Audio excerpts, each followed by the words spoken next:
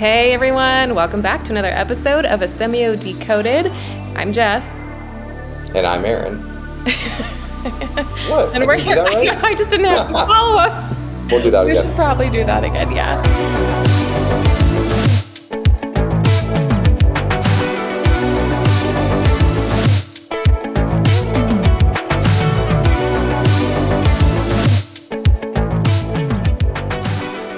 Hey everyone, welcome back to another episode of Asemio Decoded. This is episode 3 of season 2, and today we're going to be decoding data, what it is, how we think about it, and how it affects our partners in the mission-driven space. So just to dive right in, Aaron, how do we think about data? What's a good way to think about it? You know, it's funny because our last episode was on one of the most advanced technologies that we've ever created as humans. And I almost feel like it's harder to answer that question than it is to talk about, large language models. And the reason for that is data is used in so many different ways as a word. It's really a placeholder for different things and meanings. And when we use it, a lot of times the way I'm using it inside my own internal monologue and as I'm talking with you is different than the way you are. So let's just start by acknowledging it's a super loaded term. Yep. So the way that I start to try and tease that apart is in relationship with technology. And I'll use those terms intentionally and differently. And I'll start with the easier one to describe. Technology is, in the way we talked about it at Asemio, is an efficiency creator. So it spans all the way, if you think about all the way back to fire. And when humans first discovered fire, it helped us see after dark when we didn't have sunlight. It helped our brains get nutrients more quickly and efficiently from cooked food.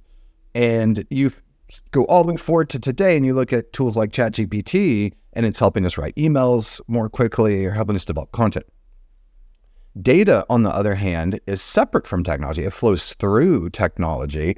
We are, in fact, a data and technology company. However, there are a number of us on the team who are always willing to throw down and have a conversation about etymology, proper use of a word, linguistics, semantics, you name it. So to that end, I couldn't not do a call out about data and technology and the evolution of these words. Let's start with data. Historically, the term data comes from the Latin word datum, which means something given. In the mid-17th century, data was primarily used in philosophical arguments to denote statements accepted or assumed as true. With the advent of computing in the mid-20th century, data began to be used to describe quantities, characters, or symbols on which operations are performed by a computer. So it became a term to describe information in a format suitable for use with a computer. And over time, data expanded to cover various types of information stored and used by digital systems. Now, technology, on the other hand, comes from the Greek words techne, meaning art, skill, cunning of hand, and logia, which means study of. It originally referred to the study or pursuit of the practical arts. Over time, it evolved to mean the application of scientific knowledge for practical purposes, especially in industry. In the 20th century, the definition of technology grew to include the entire networks, systems, and machinery that use this knowledge. It extends from simple tools like a wheel or pulley to complex machinery like computers and smartphones and large-scale systems like factories and power grids. So to sum it up, data historically referred to given facts or assumptions and now broadly encompasses all types of information used by digital systems. Technology, initially the study of practical arts, now signifies the practical application of scientific knowledge, including tools, machinery, systems, and the networks that use this knowledge. You may use data in the same way you use information. For example, you may use those terms interchangeably or even knowledge. But there's actually a helpful tool called the DIKW pyramid. So DIKW, data, information, knowledge, and wisdom. And how is this defined within that particular framework? It talks about data as the more raw, unorganized facts that might be collected. It's usually not processed. There's not a lot of context around it. It could be just a series of temperatures, for example, or ages. it turns into information after it gets processed and organized and structured. It basically becomes meaning at this point. And it answers questions around like, who, what, when, where. And so now you have a series of ages, but maybe it's students in a school system. And now we've wrapped the raw facts in a set of information. And then we advance on to knowledge, and that's when we get understanding from the information. And it's beyond just the context, but it also answers things around the experience or interpretation or reflection. It answers how questions, like how does chronic absenteeism affect a student's life or trajectory in education and beyond, for example. And then wisdom. And this is the highest level of the DIKW pyramid, and it involves action and how we make decisions based upon knowledge. And it helps us point ourselves in the right directions, maybe make better informed decisions or predict outcomes. Super relevant, right? And the reason why we're talking about data, as a technology company that works in the mission-driven space, we work with nonprofits, we work with foundations. I mean, this information is super critical to advancing these missions, to helping do their work better, increase their impact. And so we think about this, these are tools, right, to help them do their work. Yes, as a lifelong technologist, it may be surprising, but I actually don't care that much about technology. I'm not the individual that wants the latest gadget and reads up on around gift giving times. What's the coolest thing that I can ask for from friends or family or whatever. I care about efficiency and efficacy, and that's really technology helps us become much more efficient. Now, outside of you can become more efficient at doing the wrong thing. And this is one of the real dangers of technology. You put in infrastructure, you encode processes and workflows, and if you're aiming it the wrong direction, then you actually magnify negative impact. And that's one of the concerns with some of the more advanced technologies we have these days. So while there's a ton of nuance with the example I'm about to provide, one large-scale example of how technology can amplify efficiency in one area at the expense of perhaps better alternatives or complementary alternatives is with the prevalence of U.S. roadways and related dependence on cars. Now, is it the wrong thing? Do we bake in the wrong thing? Maybe not. But the U.S. isn't exactly known for being pedestrian-friendly or having bustling public transit. In fact, the U.S. is consistently ranked highest among similar countries for car dependence. A 2022 Forbes article pinpoints the shift to an editorial piece published by road builder Edward Marin, this was written in 1922, who suggested that to lower the shockingly high number of pedestrians that were killed by automobiles, that roads be redesigned for motorists alone. Fast forward to the mass infrastructure projects brought on by the New Deal and World War II that connected the country by highways and the subsequent car boom of the 1950s. The U.S. infrastructure is now heavily dependent on a singular piece of technology, automobiles, which may not be the most efficient or effective way for cities and other regional areas to be connected. Blacktop asphalt roads contribute to environmental concerns, and they take up a large amount of valuable space to transport a comparatively small number of people when compared to public transit. So data and information and knowledge and wisdom is helpful to help us point ourselves in the right direction. Now, I actually don't care about data. I really don't. I don't care about data at all, except within the context of helping us move beyond the raw facts into information, knowledge, and wisdom. So a lot of the work we do is putting technology infrastructure in place to enable good processes. And that's why it's hard to build custom software, because you have to look closely at if the processes and workflows are correct or not, and then start from there. And then on the data side, you want good data, not because we care about raw facts, because good data helps us process that into better information, improve knowledge, and then at the top of the pyramid is improved community wisdom. There's some really cool tools out there, really innovative applications of even older technologies, but you don't need those tools to have an impact and to start making sense of data. In fact, most of the organizations that we work with can benefit immensely from starting super simply. Even the power of a Google spreadsheet or even an intentional set of just simple documents, as long as they're well organized and they're used consistently, can really advance shared understanding and improve the way that you're collecting information. And this gets to kind of this difference between the data, the information, the knowledge, et cetera, and then the tools to help you utilize that or make sense of it or access that information too. One of the red herrings that a lot of organizations and leaders can get on is, and can chase after, is that getting a system is going to automatically improve their organization. If we just buy the right data system, then boom, we're there. Now, in some circumstances, that can actually be true. For example, if you're doing something that's been done a million times before, right? If you're opening up a new nonprofit that has a repeatable model, and there's a data system out there that's been built to service that model that has the processes encoded into it, then you can adopt that data system and those processes as a starting point, right?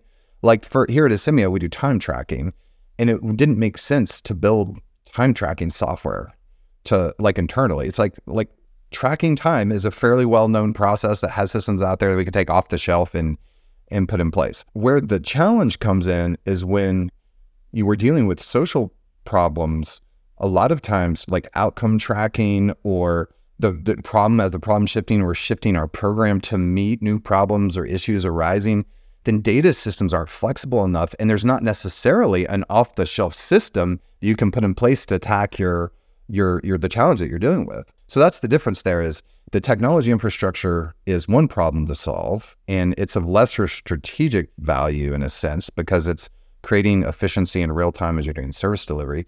Then the data is useful for not only tracking services, but then also trying to predict where efficiencies could be gained in the future or where outcomes could be shifted. So talk about the relationship between data and technology. We talked about the differences.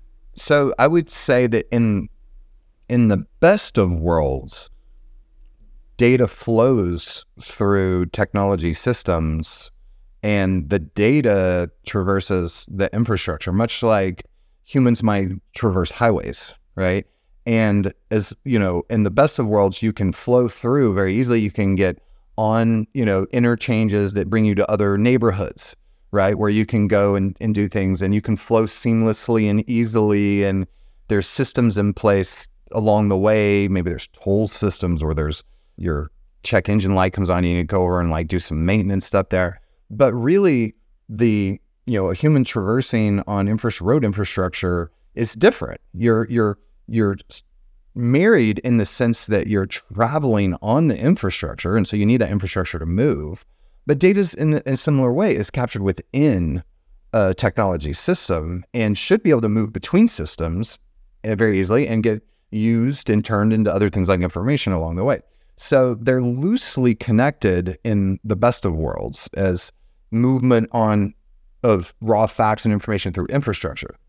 In the worst of worlds, which is often unfortunately the case because this is still a maturing domain, they're tightly connected, and it's hard to move between different technology systems, to move data and information between systems, right? Because they've been encoded in ways that don't allow easy exits. And you think about it, before we had highway systems in the United States, before we had standards around roads, you might have a dirt road one place, maybe some asphalt or concrete in another place, and there's no way to really move across the country easily.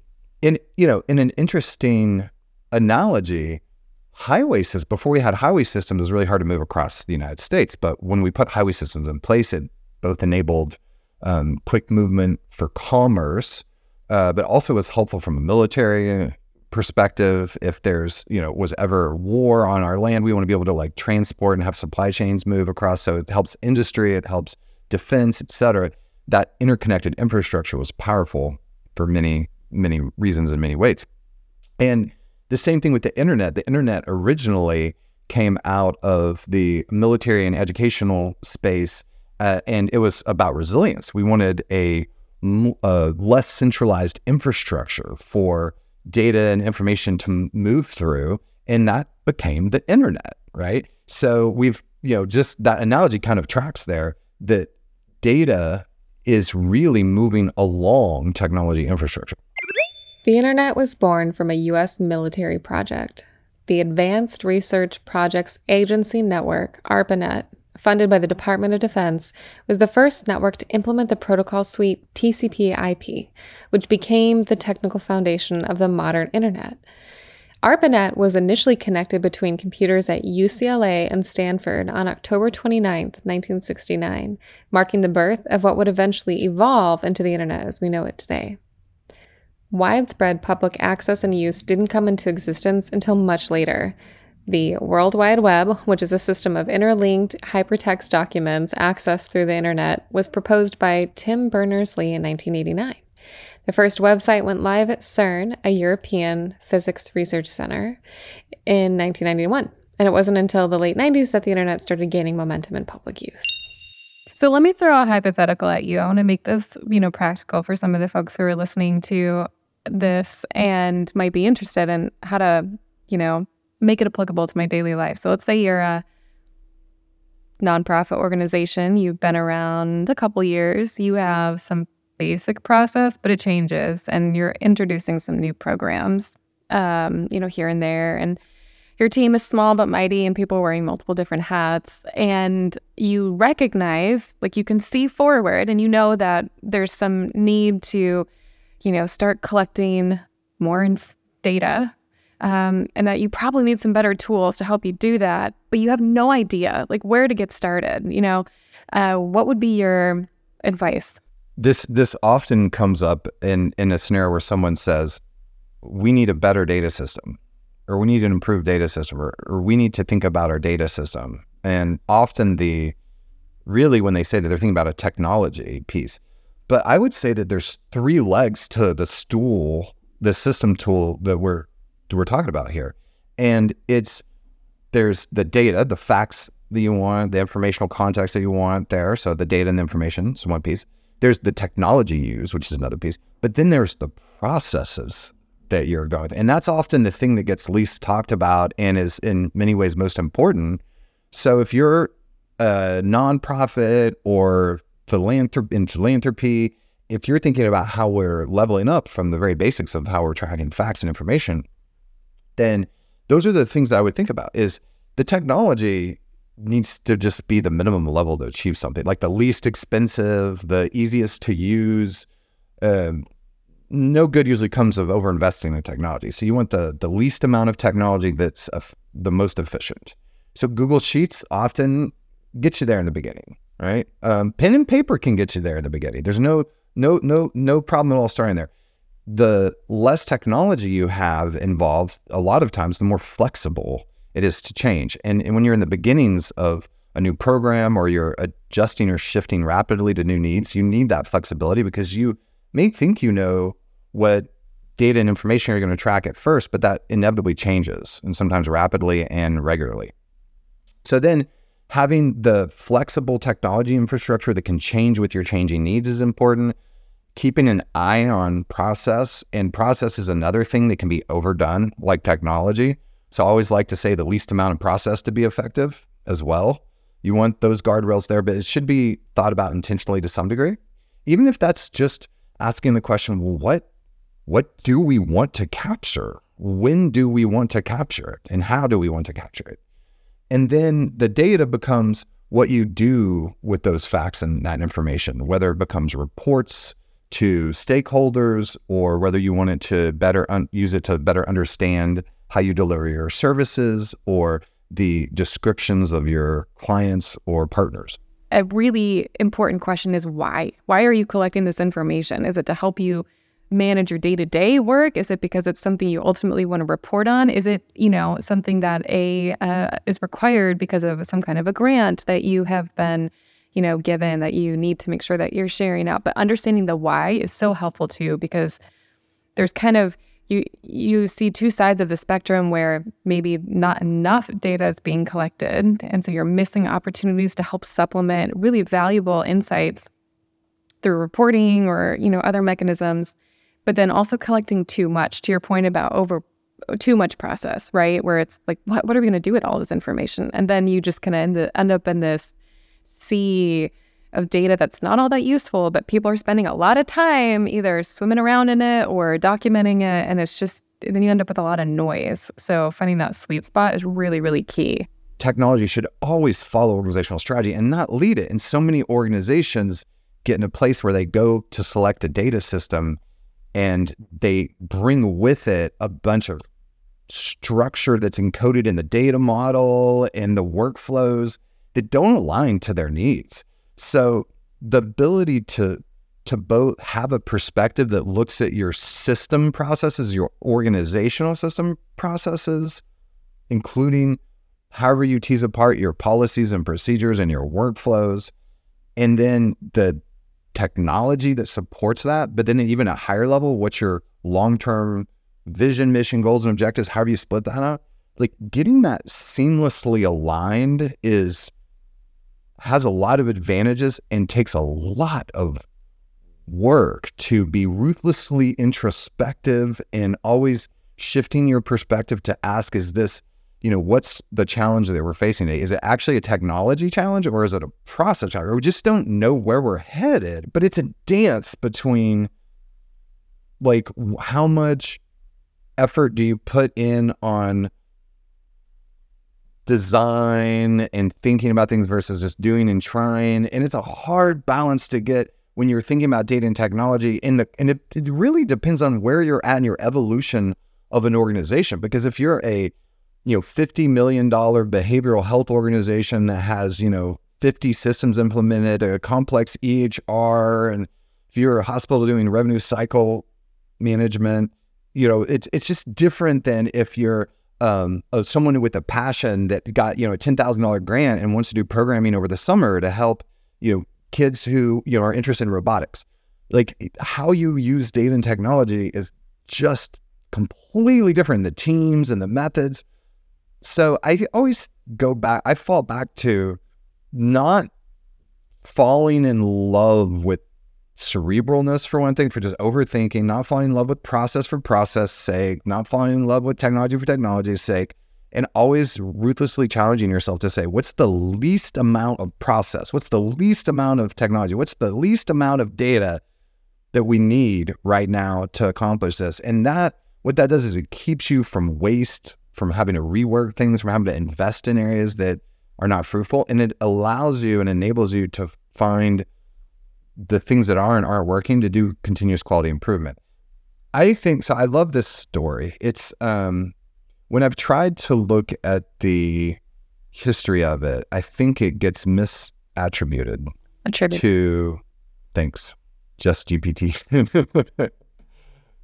I think it gets misattributed to, it gets called the story of the two wolves, the story of the Cherokee grandfather. I think it gets misattributed to Cherokee history.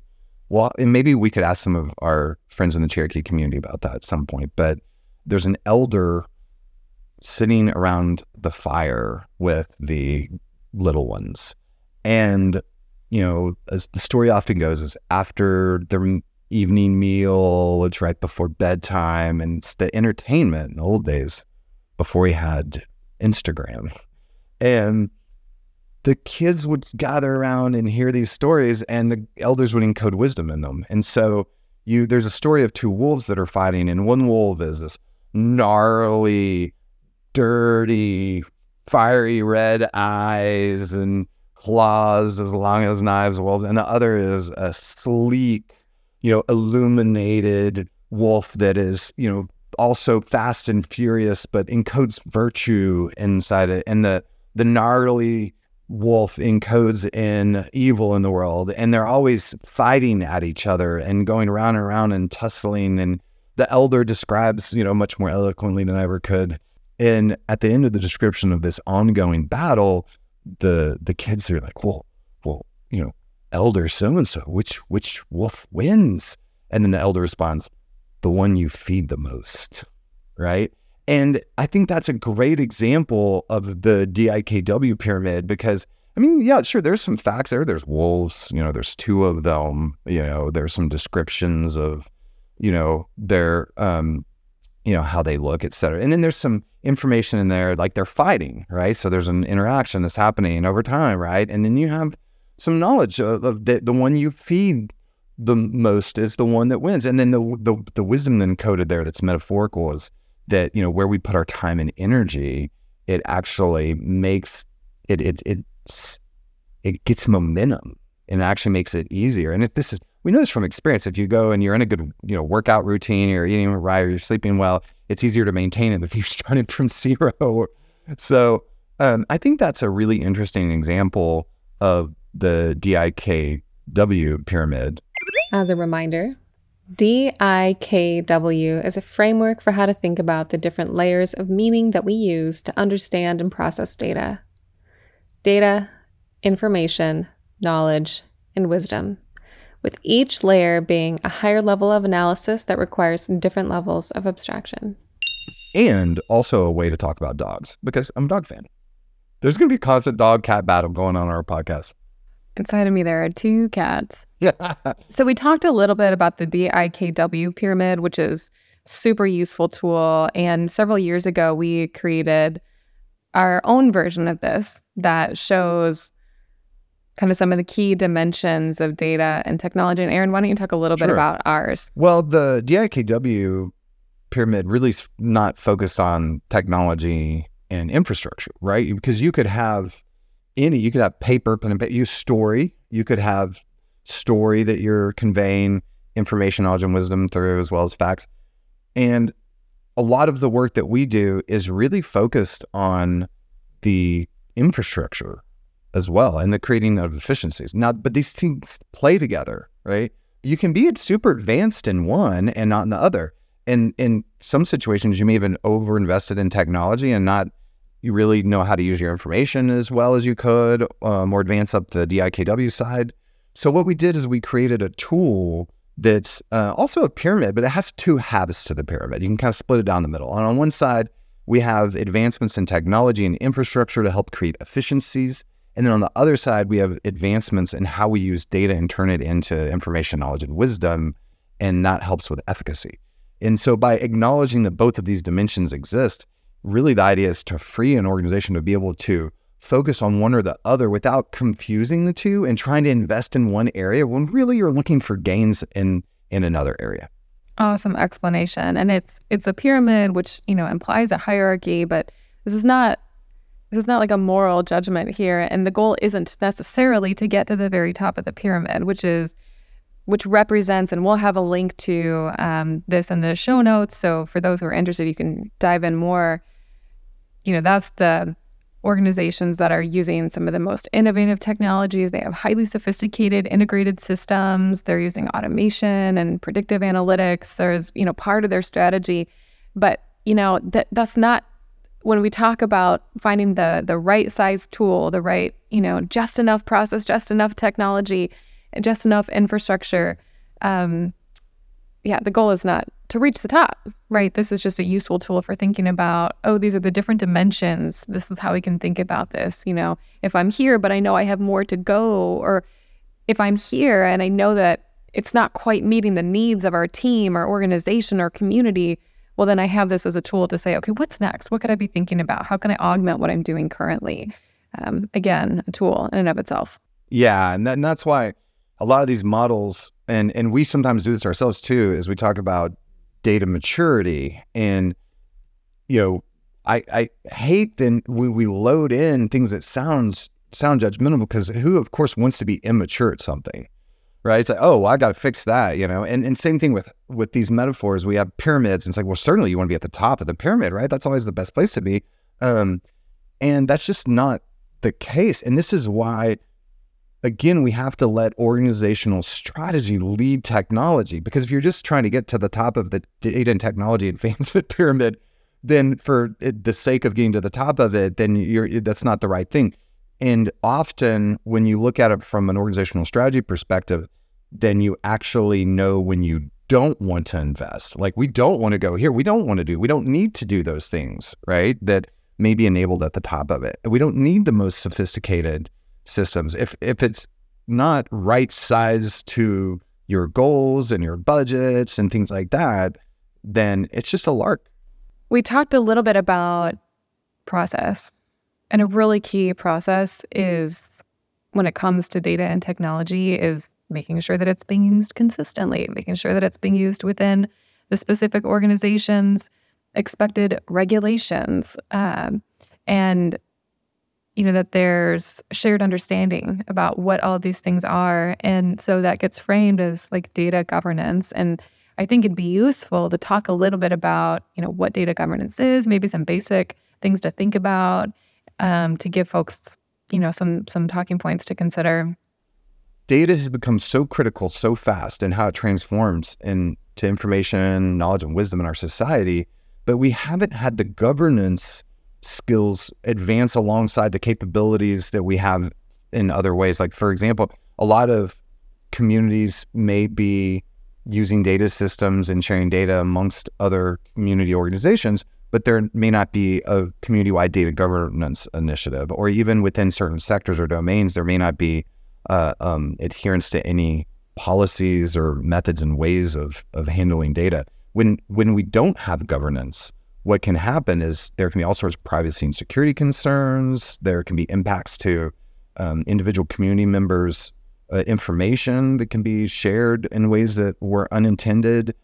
People have lost jobs over not adhering to the right controls that either weren't there or were there and they weren't adhered to. There can be financial, regulatory impact to lack of that. So data governance is both necessary and still a need that goes in many communities largely unmet. I want to talk a little bit about maybe one or two examples of organizations who have advanced their technology infrastructure. One of them we worked with was building a new data system to help support some of their team that was like out in the field, and also to support some reporting work. And, they had a tool that they were using and they've been using it for a while, but they just recognized, it was growing pains. It's like, gosh, this is taking forever. And to get to a report, it was taking hours of one person's time every week. And they went through a process of creating a new system that, was designed to meet their needs. And at the end of it, they ended up shaving off like 10 hours a week for one of their team members to be able to, that was otherwise spent just hunting for information and pulling together different reports and piecing everything together in this really painful process. And they were actually able to take that time and create a new practice area for them. They were able to move into more of an advocacy space, which they previously hadn't even been able to think about. And that's awesome. Like that's expanding their reach, right? In a very tactical and practical way. And then, even just some smaller wins too. We have another organization that we've worked with, the foundation, who implemented a new system to help them track information about the grantees that they're supporting. And they're able to have the system available so that when they're meeting, with trustees and other key stakeholders, they can in real time answer questions. You want to dive into this a little bit more? Okay, well, let's do it right now, instead of relying on these older, paper copies of reports that are static and potentially unsatisfying, and then you have to take a lot of action items. Like, you get that information and be able to share that in real time. That's huge, right? That's time that would have been spent going back and looking for information. It's meeting immediate needs. And so those are just a couple of examples of how that can manifest. And there's so many more, but and maybe you have some off the top of your head. I think those are great examples of efficiency creation. And another way I like to think about efficiency creation, which I think is maybe more intuitive, is reduction in friction. Because when you say efficiency creation, people are like, I don't know, whatever, that sounds consultancy, whatever, thanks, But who doesn't experience friction in their daily organizational life? And with the clients we work with, that's, of course, all over the place. Like, that's usually one of the reasons they're bringing this in, is make this easier, make it more accessible. So I do think that those are great examples of where, by reducing friction in processes, you can achieve something more quickly, more easily, et cetera. There's an example that I can think of around data governance, because I think of one of the big outcomes of good data governance, or really governance in general, is shared understanding. And we had a collection of food, rent, utility assistance programs that wanted to reduce friction, increase efficiencies for the clients they were serving. They would have a client come to one location, and these locations were different partner organizations as well. So that, added complexity. But a client could go to one organization and may not qualify based upon certain life situations, but could qualify for a different provider at a different organization, but they didn't have a way to transmit the client information back and forth between the locations. And so they weren't sure exactly if the client qualified for this other location. Maybe they would call, maybe they would get on a bus and go across town and see.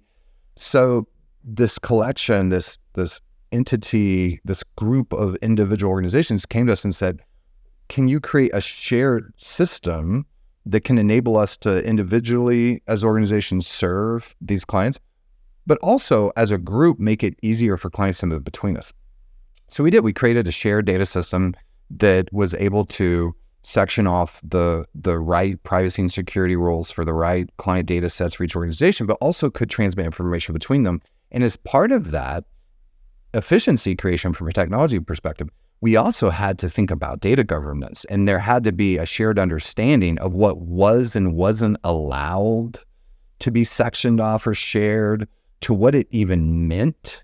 When you get into shared understanding around service delivery, you can spend a lot of time talking about how you track units of food, or what a client or service interaction even is, what's a household, what's a family.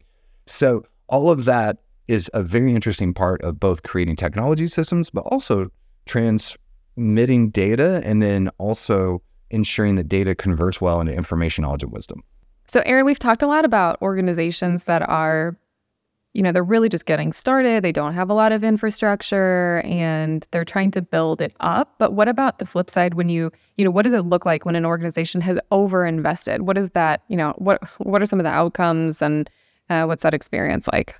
A lot of times it's when we're not setting the technology within the context of the organizational strategy, right? And no one's challenging why, asking the why question, like, why are we putting this in place? So one of the places it shows up most often, I feel like, is custom software builds that should have been an off-the-shelf product. And you should always, if you're building custom software, you should always ask why. Why are we not taking something off the shelf? Prove to me that it doesn't, we can't meet our needs without the shelf software. Let's look at some packages, evaluate them. So one big overinvestment area it's really easy to do is in custom software. Another one is when we're not checking in and learning from our investments along the way. And that's why we prefer agile informed software development cycles or some sort of continuous quality improvement where you do a little bit of something and you see if it worked or not, and you do a little bit more. So you can do that with data and technology investments instead of making huge investments over years that have a big payoff at the end, because frankly, if you're going over years, probably the problems change, the players have changed, the situations change. Make smaller incremental investments along the way. And so one of the commonalities that you might see on overinvestment in data and technology is by not doing the small incremental investments along the way, building a huge software system and taking 3 years and several $1 million, but waiting till the end to see if it works, right? You can still have big investments in technology that span years and large numbers, but you should always be checking along the way to make sure that you're heading towards the right North Star. And the other benefit of taking more of an incremental approach is that it gives you those opportunities to use the system, to try it out. And, it's one thing to check in and even do testing, but when you put it in motion, when you're actually using it to try to help you, or your team is using it to do their daily work, it's a totally different ballgame. So, and you can do that if you break it up into more, different iterations like that. Keeping an eye out for individuals who are also interested in technology for technology's sake is also helpful. Now, I feel on one hand, I can relate to this group because I've seen, I do love what technology can do in the world. I don't love technology for technology's sake, but it's fun to see tools and advancements that can help apply, to your everyday life or your organizational mission to do things more efficient and effective. But it's easy to follow like the will-o-wisp into the woods, the advancements in technology. And if you can't discern between the snake oil and not the snake oil, you can definitely end up with a lot of money and time down the road with some hard lessons. So there's a balance between, being someone that's anti-technology, never bring it in, never use it for no matter what, and, always in love with technology, and finding that strategic balance there is something that is really important. And that's why good partners exist, whether you have a CIO or you have a friend that you can phone, a consultant that you're bringing in. But having that perspective there is helpful to strive and for your end goals, and also strike that balance.